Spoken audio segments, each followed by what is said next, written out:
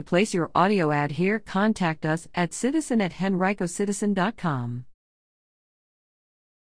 Vaccination strategy begins to shift in Henrico, Richmond. Now that Henrico has entered Phase 2 of the COVID-19 vaccination process, the strategy for vaccinations in the county and in neighboring Richmond is shifting slightly. Officials from the Richmond and Henrico health districts are closing one of two primary mass vaccination sites at the end of the month, the Arthur Ashe Center in Richmond, and replacing it with four smaller regional sites in the two localities, one each in the region's north, south, east, and west sides, RHHD nurse manager Amy Popovich said during a press briefing Thursday. The logic, Popovich said, is that because most people who have pre-registered for the vaccine either have received one or will soon, the next portion of the vaccination process will involve more deliberate and proactive efforts to reach people within their communities and encourage them to get a shot.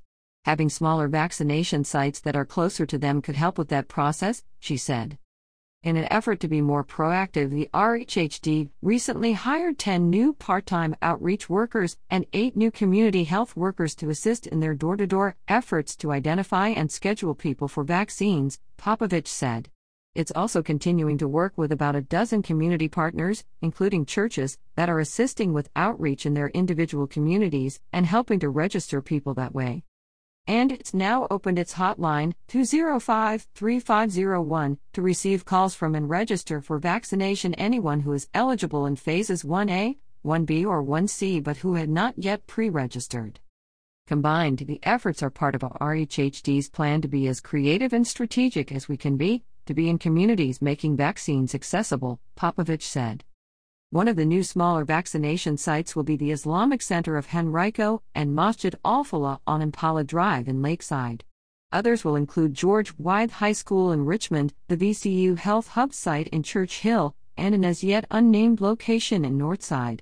The RHHD already is hosting a smaller vaccination site at St. James Baptist Church in Verena through the first few weeks of May, and the Richmond Raceway site also will serve residents who live in the eastern portions of the city and county, she said.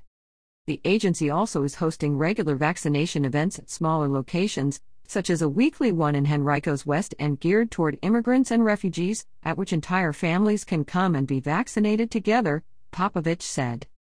Next week, the RHHD will continue to allocate available doses in the same way it's doing so this week, according to Popovich. 35% for people in Phase 2. 35% for those in Phase 1C. 15% for those in Phases 1A and 1B. 15% for seniors 65 and older. The RHHD expects to receive about 10,000 total first doses of the Pfizer and Moderna vaccines, down from the 12,000 or so it has been receiving, but with good reason, because more doses now are being shipped directly to partner medical facilities and pharmacies.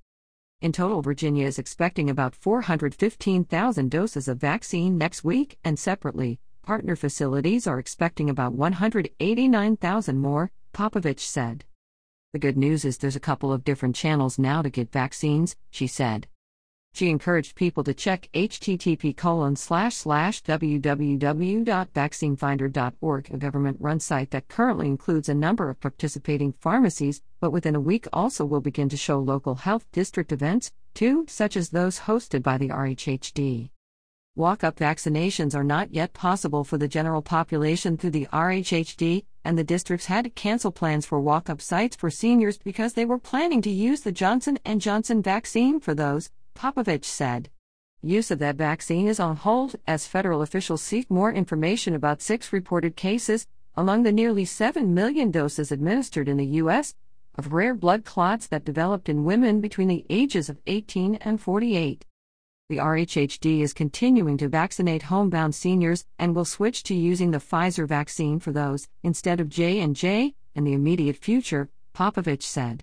Homebound seniors or caregivers should call the district's hotline at 205-3501 to schedule an appointment directly.